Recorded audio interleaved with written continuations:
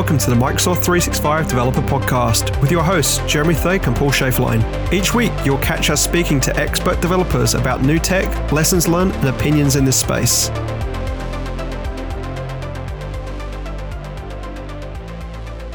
Hey, Jeremy. How you doing, buddy?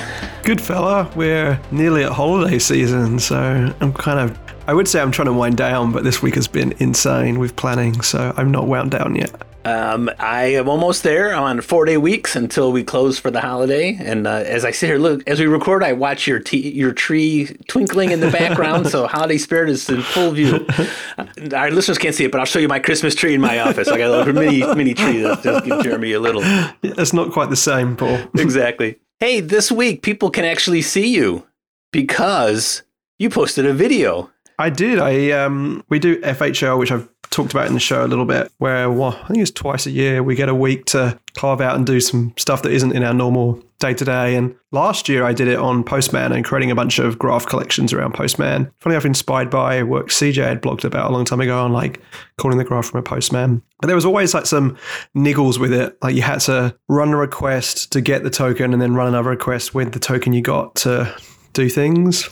And Postman had quite a few niggles on it not working with OAuth 2 in the way that we wanted to be able to do to distribute it. And also we were like hosting the export of the collection as XML in a GitHub. And then if anyone wanted to make contributions, I had to then merge an XML file. It was like 8,000 lines of code. And, Postman would always like touch every element of the XML, which meant I just had to be like blind faith of either, yes, this is fine or reject it.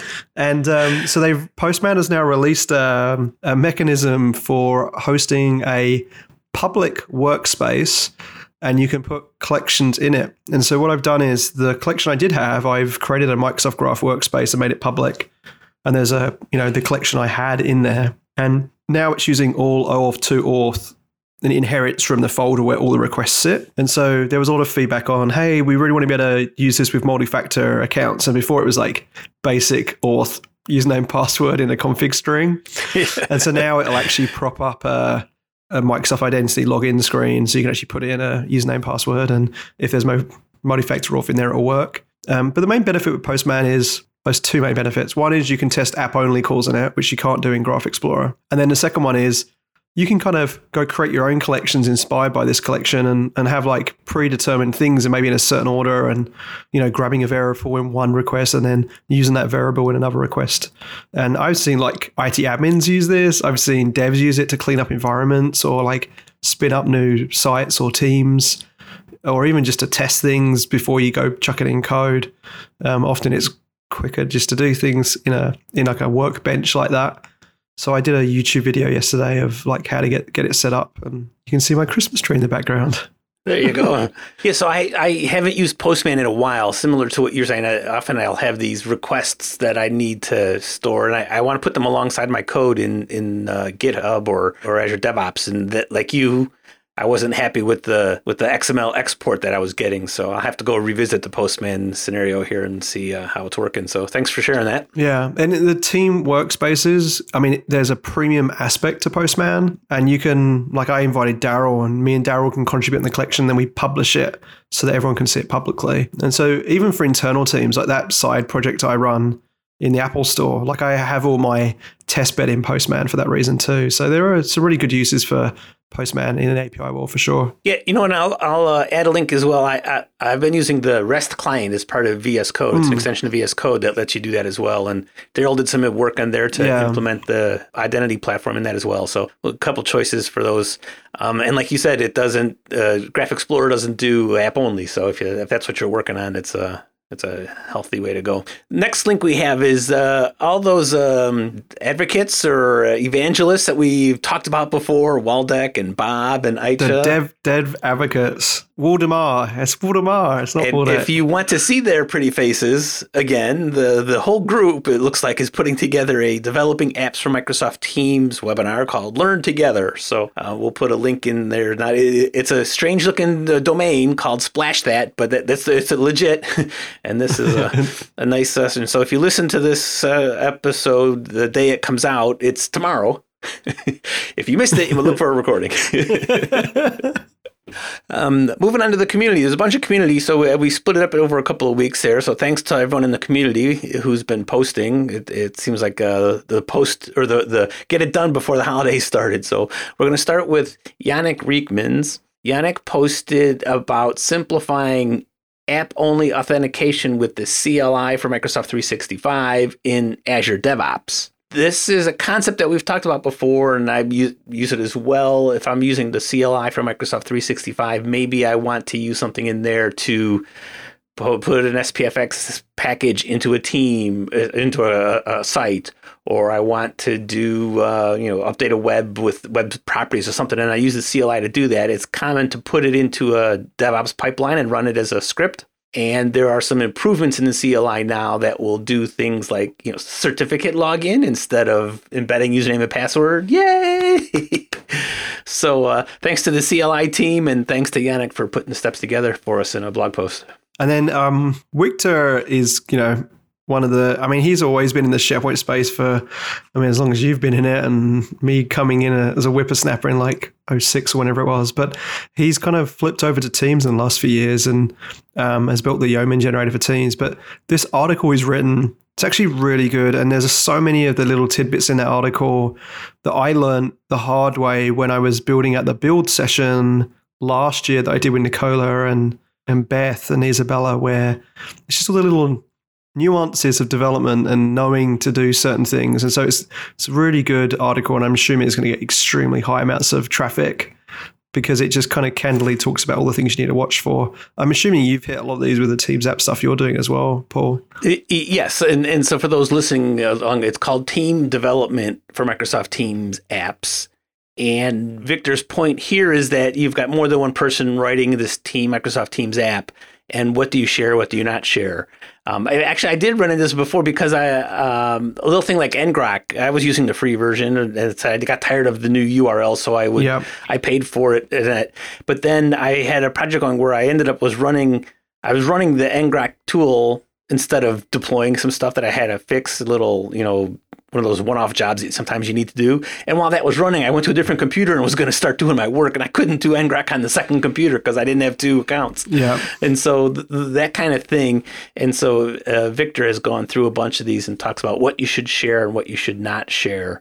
And yes, it certainly is. And obviously, there's some of them where it depends, but it's great to get his perspective on this, having been so close to the Yeoman generator and Teams. And I don't know whether Nicola listens to the show every week, but like when we were doing that build, like I'd ring him because he'd be building more stuff into that. It was the moderator app we built, which was like a breakout rooms before breakout rooms that we shared as open source. And I'm like, Nicola, this just doesn't work. It only works on my machine. I'm like, bloody developers, seriously. Of course it works on your machine. And so, all those things we went through with like, shared app IDs, or do we just have our own app IDs? And then, if he added permissions to his application, you have to remember to add it to your one. And so that was a really kind of interesting journey to go through after not working with the team for so long on those things. Yeah. And, these are common tasks. Think about if your app gets wildly successful, you're going to deploy it in multiple locations. So maybe you want to make sure that not only is it just two developers, but maybe it's two different app services in the cloud. Mm-hmm. Or maybe your boss decides to open up the bot framework project after 10 months of not touching it and needs to sync things up. Naming no names. Yeah, I bet he had a good old British whinge about that too. Exactly. But anyway, so yes, thanks to Victor for putting these concepts out in front of people and get the conversation started. And then the last community link we'll post to is a somewhat regular feature by our good friend Andrew Connell. He's doing the state of the state, sort of the state of SharePoint client-side development for December of 2020. The actual state is not all that great. Andrew goes through this thing. So thanks to AC for putting this together. And there's been kind of a lull in SPFX development in the latter half of this year, but he at least covers things that have been fixed and things that they've promised to fix. And obviously this starts a conversation. So it would be great if folks have opinions to get back and, vote on user voice for the things you want and start the conversation. And so this week on the show, I sat down with old buddy John White. John is the co-owner of Unlimited Viz, and they do the Tygraph tool. So if you've seen any big events recently, you've seen the trends on Twitter. That's John and his company put that together. And this started with a blog post that John posted about using Azure Data Explorer. And so I don't know if Jeremy, if you've seen this yet, but it's called, the code name is Kusto. Have you seen this tool at all in what's going on? Yeah, so the Kusto tool is actually something internally that has been used for a long time, and it's kind of productized and pushed out to customers. So it's we use it actually as a way of getting graph data telemetry out. So I can go and take like an app ID and use the Kusto tool to inspect our underlying blogs to do, pull through and see what activities happen on an app ID or on a particular workload or whatever. So this is kind of an extension of that in a public sense, which is cool. Yes, and so John started with a blog post that says how to use this yourself and for App Insights data. And I asked him that question, and we went on, and he gave us a whole rundown of what's going on in the Power BI space these days. So certainly worth a listen if you care about your instrumenting and reporting on that data. And so thanks to John for doing that. And this will be it for the year. We will be taking a hiatus for a couple of weeks here, although we have a couple interviews scheduled that we'll do, but we'll publish those after the holidays. So happy holidays to our listeners, and happy holidays, Jeremy. And we'll talk to you on the other side. Yeah, you too, mate. Enjoy all the time with whatever family you're going to quarantine in on. I will be up a mountain somewhere, I think. All right, don't slip.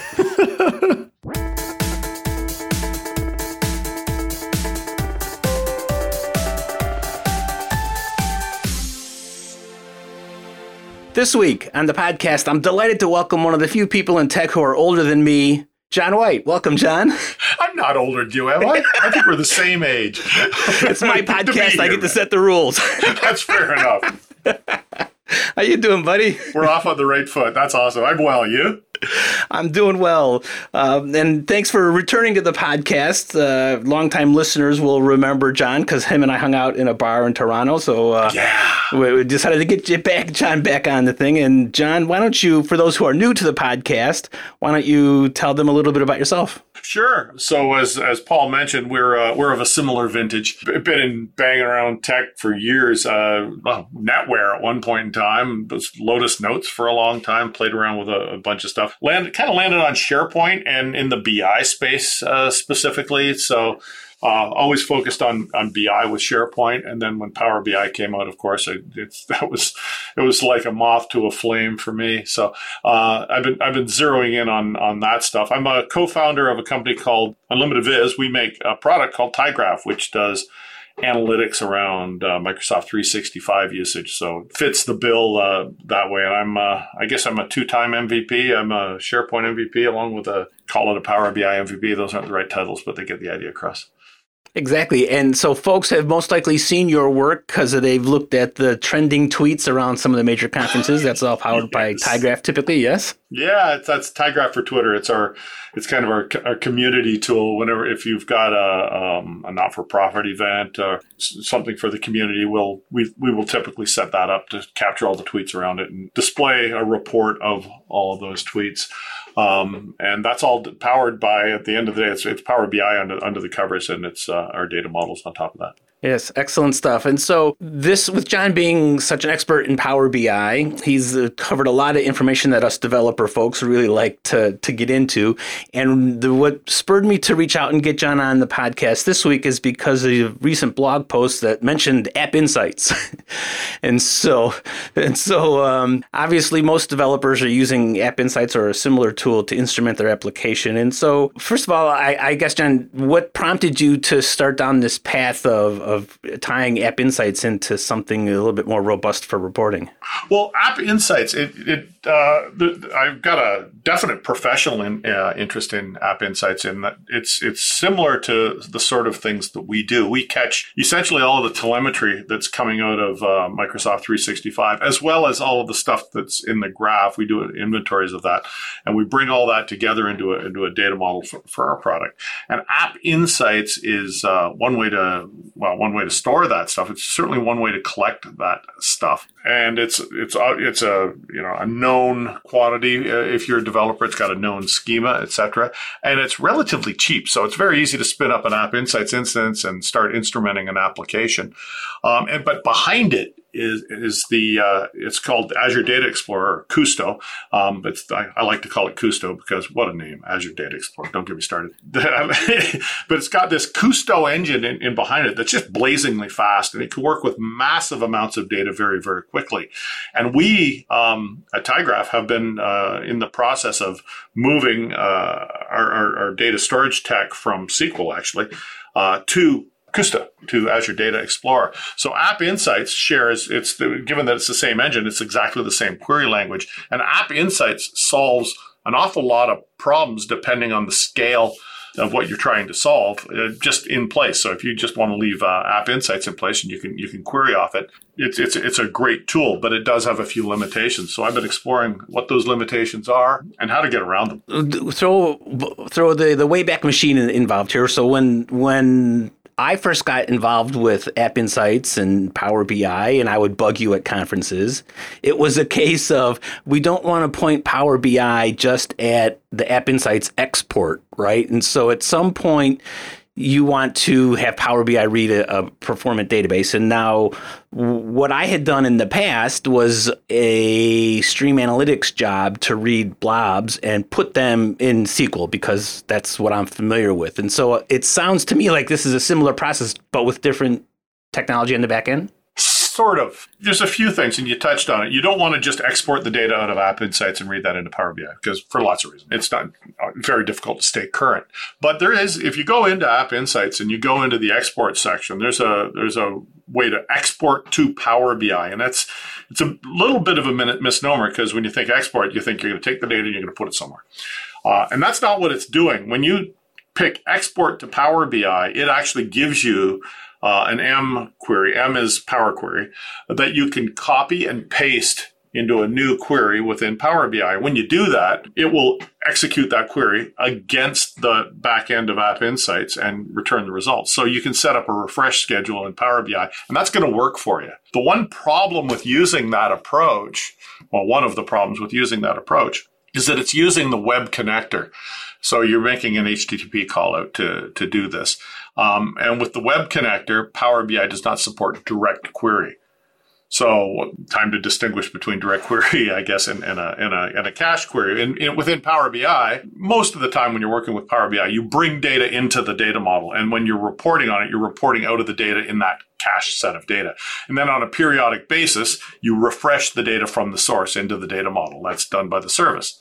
You don't necessarily have to do it. With direct query, you don't cache the data. You're just saving the queries themselves, and they're always executing against the back end. And that was one of the recent articles I published was how to get how to use the what is it called? It's the ADX proxy connector in a way that will let you take Power BI, point it at your application insights, but it will give you that direct query. So you can be up to the second as to when the data lands in App Insights. You won't have to wait that hour or 3 hours or day until the data set refreshes. Okay, now App Insights by default only stores, I think, 90 days of data or so. Is that still, if I do this export and I get the M query, am I still subject to this 90-day limit? You're subject to what? You're subject to a number of limits. We can get to some of those in a minute. But in terms of the how long or the data retention, yeah, by default it's 90 days. I think that's for free. I don't think you have to pay for it if you're only going to store it for 90 days. I could be wrong about that. But if you want to retain it longer, you can. You're going to pay for it for a period I think is 2 years maximum. But you can't retain data any more than 2 years. And it's at that point in time, you probably want to get the data out of there and into something else. And that other something else, we still have the option to export to a blob storage from App Insights. Yeah, and that's that article you were talking about. That's kind of the first step of it. So the neat part, I guess I'll dive into what that thing's all about. That article. So if you want to get out of some of the, well, actually, before we do that, let's get into some of the other limitations you have with App Insights. You have a 500,000 row limit that you can query at one point in time. So if you want to return any more than 500,000 rows, you're out of luck. You're going to get cut off. And there is a size of data limit. And you can get around that depending on a number of factors, but by making multiple queries. So that's just a single pull will only let you have that amount of data. Yeah, and I want to clarify that, right? So those limits are when I'm querying data. If I am running my application and sending data to App Insights, I'm not limited to the number of rows. However, there's a throttle involved in the portal that you might see, but again, those are querying limits as well, right? So again, yet another reason not to just connect App Insights directly to my statistics dashboard, because I won't be getting the full picture, right? Yeah, if you got massive amounts of data. Now, Power BI has some nice capabilities. If you're not using direct query, mind you, but you can build some functions within Power Query. That's another recent article I've had, how to do that. So as an example, I might have data for 6 months, and that may be 1 million rows of data, and that's going to pop the cap of my limit. I'm never going to be able to pull them all down. But if I pull them down 1 month at a time, chances are I'm going to be able to get all my data, and I can structure my Power Query to do exactly that. That's what one of those posts is all about, how to break your query up. It's still a single refresh that you do within the service, but you can break it out into multiple pieces. But I mean, you can still bump into throttles. You can only do that so many times and you start to get throttled. And that brings us to what we were talking about just a minute ago, is how to get that data out. And if you really need to get that data out, you want to put it somewhere else. And at this point, it doesn't matter where that somewhere else is. You're going to want to use that continuous export is what you're talking about. And that will stream anything coming into App Insights that you specify out to blob storage, which is dirt cheap for storage. So you can keep that, and you can obviously keep the data in blob storage as long as you want. Stored as a bunch of JSON files.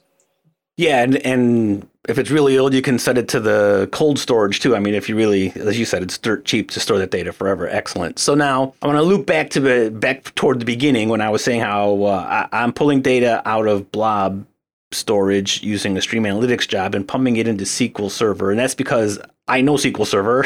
that's what I'm familiar with, and obviously that works.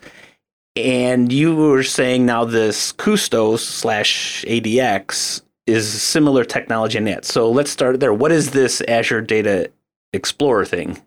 So Azure Data Explorer is also known as Custo. It's the database that powers App Insights. It's the database that powers Log Analytics, Azure Monitor. It's the tool that's behind everything. It was originally built by Microsoft to deal with their telemetry.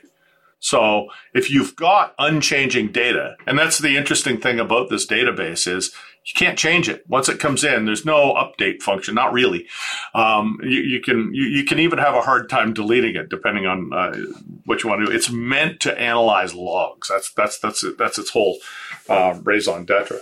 But most people have exposure to it and its language, KQL, the Custo query language, through App Insights or Log Analytics. But you can create your own Azure Data Explorer, ADX, cluster, size that appropriately, and work with that, however you want, with whatever schema you want. You don't have to restrict yourself to the App Insights. It's a good place to take the data that you're getting in App Insights and store permanently or however long. You mentioned cold storage. You can actually set up an ADX cluster to keep the most recent 30 days of data in hot or fast storage and the rest of it for years and years and years into a more cold storage. But it's still available as a query. It just might be a little slower, right? But it's a nice platform to use, first of all, because it's going to have exactly the same query language. So if you can create the same structures that you have in App Insights, you can use the same queries you were using in App Insights. You can just bring them over, or you can blend them together. So there's a way to do that. And then, is this something new I can create from the Azure portal, or am I extending what's already there behind App Insights for me? No, you have to create a new cluster. It's a new service, and there are dollars attached to it. You can get into it fairly cheaply. I think the cheapest size of the cluster is going to run you about $200 a month, something like that. But it'll scale up. You don't have to worry about scaling up. It can go up and out. It's going to have enough capacity for your big data usage for a very long time. But you can get into it fairly cheaply. But you do have to build out your own structures. So there's actually a way to go into App Insights and get the data structures, and you can load them in essentially into Kusto. So you can come up with the same. My article goes into the detail on that, but you can create your own structures. But the other interesting thing part about, and I'm using Kusto and ADX interchangeably. The other nice thing about that tool is it has an automatic ingestion capability. So instead, in your case, you're using Stream Analytics, and that's got a dollar sign attached to it as well. But you can take Kusto and you can tie it to an event hub, which is in turn tied to a blob store. And anytime you get a new blob shows up from your continuous export in Application Insights, Kusto is going to say, hey, new blob, and it will automatically ingest that into its tables. So it handles like the whole, it basically can do the extract and load for you. And you can actually build in some transform capabilities on the way in if you want to. And I talked a little bit about that in that post as well. Yeah, and that's the key thing one of the key things I'm using that Stream Analytics job for is because of all the data that App Insights puts into that JSON blob. I don't need to report on all of it for my boss/customers. Obviously, if something breaks and I want to go digging into, I want a lot of that stuff. But at some point, I don't care about that, right? That's right. And so you're saying now that in this ingestion process, so is that part of the Azure Data Explorer tool, or am I doing this in the middle? Yes, it is. Like in the Event Hub /analytics. I guess I'm trying to delineate where this logic would be coded. There's a few pieces to it. And if you're coming at it cold, you can actually, from your cluster, you can go in and you can create an ingestion job and say, I want to pull this from blob storage. And it will go and create all of the elements for you. The blob storage knows enough to, if you pick that option, it knows enough to read the data from inside the file as opposed to give you the data about the file itself, which is what you would normally get from an event hub. But so the pieces to this puzzle are continuous export. And then you have obviously your blob storage, but then you set up an event grid. An event grid is really just a layering on another service in Azure that talks to an event hub. So an event grid, you create it from the blob storage. If you click on events on the left-hand side, you go and set that up. So you can create basically say, have an event fire whenever a new blob is created. And you can go so far as to say that matches these parameters. It's .json. It's got this name in its path, whatever that may happen to be. So with that set up, and you tie that, of course, that event grid to an event hub. So you get that. So it's starting to raise events. And then Kusto looks at the event hub and it will ingest anything that matches the criteria from a particular consumer group on that event hub. And that will bring that in. And then it will take that and put it according to a mapping into a table in Kusto. But from there, you can actually take that because Kusto's smart. Oh, we've just had stuff land in this table. Go take it and put it out in these other tables with these other transforms, et cetera. So it's quite powerful from that standpoint. So in theory, I could bring over the entire raw blob from App Insights and store it in a table. And then in addition, I can do some post-processing on that? That's correct. So you could do what's called a one-click ingestion in ADX, and that could bring in some historical data. But at the same time, if you set up automatic ingestion, like I was talking about with the event hubs and all of that stuff, then you're also going to be able to pick up everything moving forward. Which is pretty sweet. Yeah. Now, you mentioned that the ADX is not updated. So if I wanted to do there's some processing I need to do at the end of each day and each week where I'm going to be doing some summarization, and I can update my SQL tables because that's what they're there for. So I want to drill a little bit now. This Kusto database, I'm guessing I would not necessarily be able to do that same process in the same fashion, right? Well, it depends on what you're doing. If you want to change data elements in the rows that you've ingested, then it's not the right tool for that. But you could run queries on that at the end of a day or whatever that may be, and through whatever mechanisms you wanted to. And you could even do that on a scheduled basis within Azure Data Explorer itself. If you wanted to have a table of a summarized info, you could go and create that. Just don't look to be able to change that stuff. At the end of the day, you might want to have sales totals. I suppose that would work, and you could create a record in another table that had that data in it, and then the next day you could add to it. Just don't expect to go back and change history. So I think I know the answer, but in your experience, is the Kusto database and the query language good enough that maybe I don't need to create these summary tables, or am I still going to want to summarize things to give that pop to my end users? The Kusto query language is fast enough that I think you'll find, you won't need to do that. So I can. I really do. It's amazing. It's really amazing how fast that thing can be, especially if you start to ramp up the scale of it. And then, if obviously SQL Server appeals to me with a couple of decades worth of T-SQL experience, when I'm going to start using Kusto, does any of that translate? No. However, you'll find an awful lot of support out there to say, how do I do this in Kusto? How do I do an update in Kusto, right? So you can go that road. You've got another angle as well. I mean, Azure Synapse just released last week, and that is essentially the evolution of the SQL Data Warehouse, which is a different tech. But that's got a significant price tag attached to it as well. But that also, if you want to just play in the SQL world, that's another way to go about it. I played with it a little bit, but we found that Data Explorer is meeting our needs, or it's going to meet our needs probably better. Excellent. And so if I haven't Azure Data Explorer data storage thing, and I want to see the data, is there a tool that I can use to view, run queries against this data? Does it have an Explorer for the Explorer? Yeah. See, now you understand the problem. So yes, it does. And that product is called Azure Data Studio. Oh my. Okay. Yeah.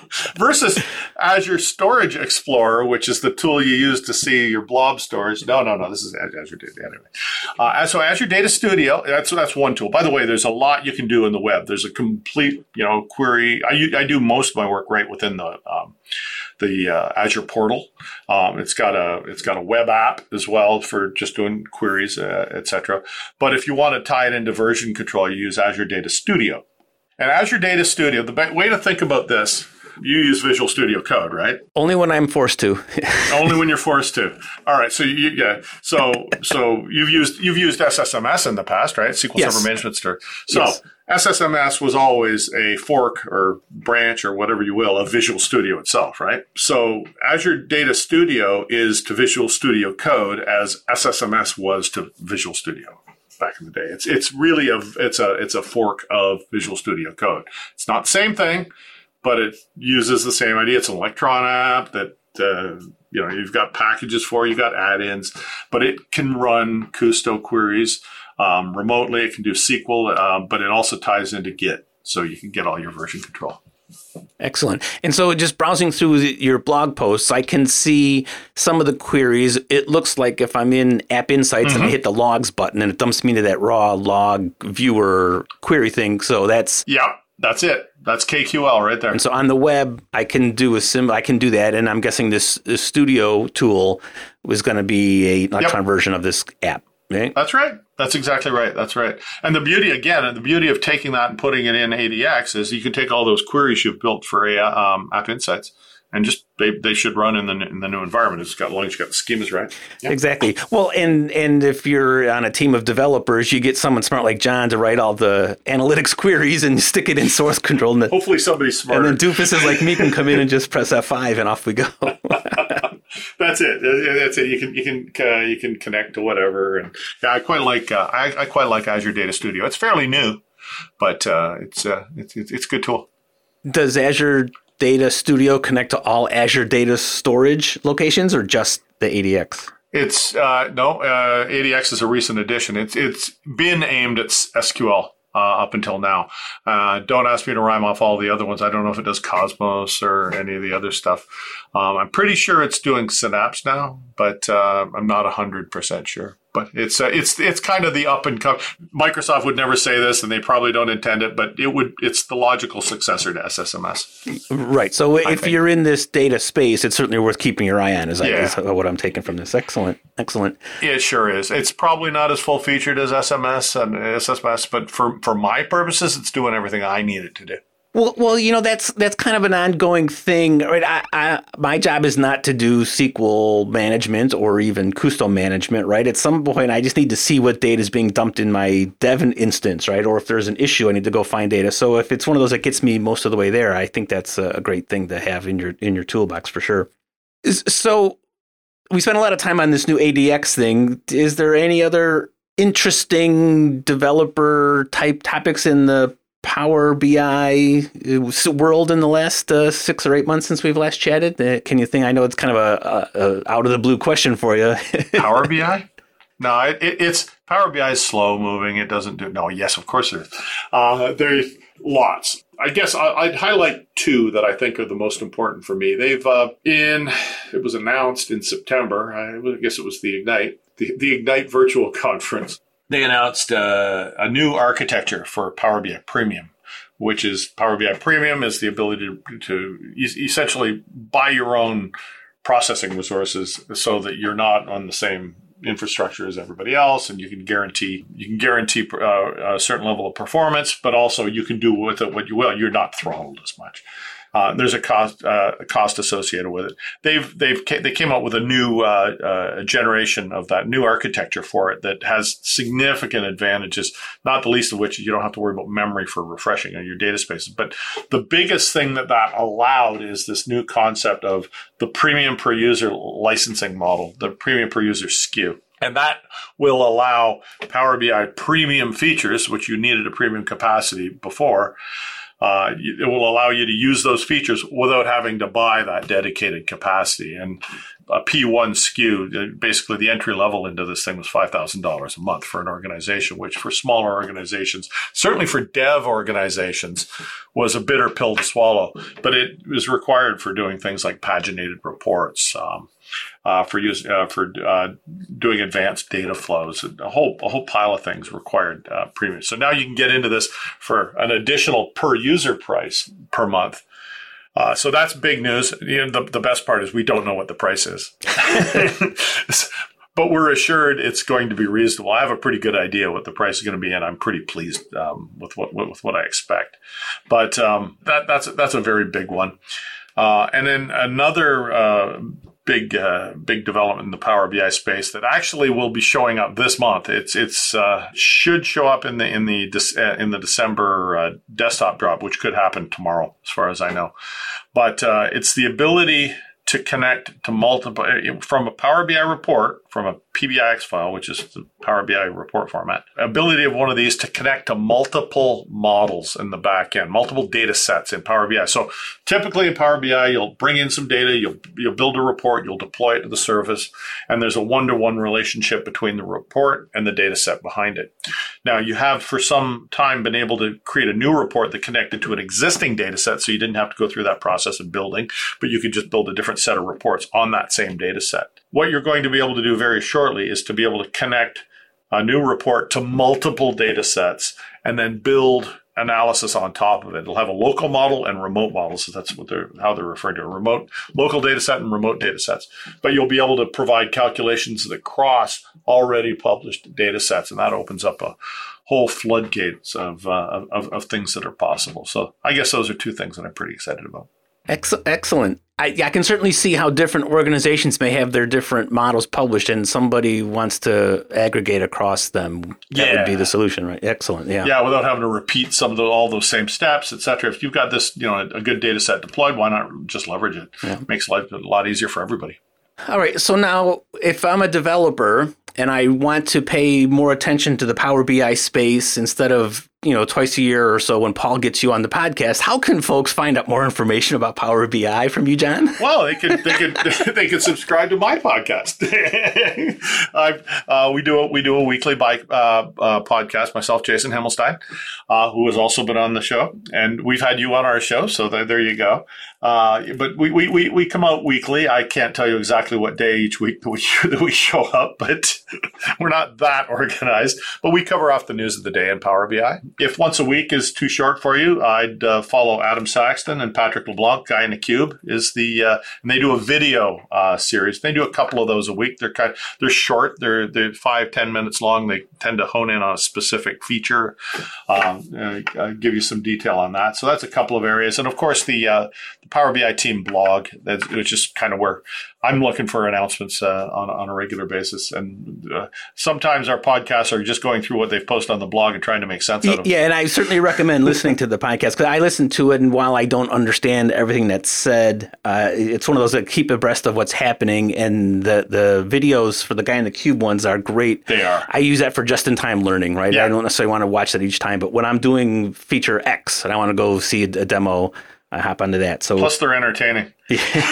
As are you and Jason. It's great to see. Listen, it's a great way to break up my week. So thanks so much for coming on and giving us this tip. I certainly am intrigued by ADX as it's called, and we'll dig into that. And I really appreciate that. And thanks for all that tyGraph has done for the community. I know a lot of folks watch the tyGraph for Twitter dashboards to see what's happening as the events happen, and we'll continue to do that when we get back in real life. I'm hoping. So thanks, buddy. I really appreciate it. That's awesome, man. Thanks for having me on. It's been a blast as usual. Really good seeing you or talking to you.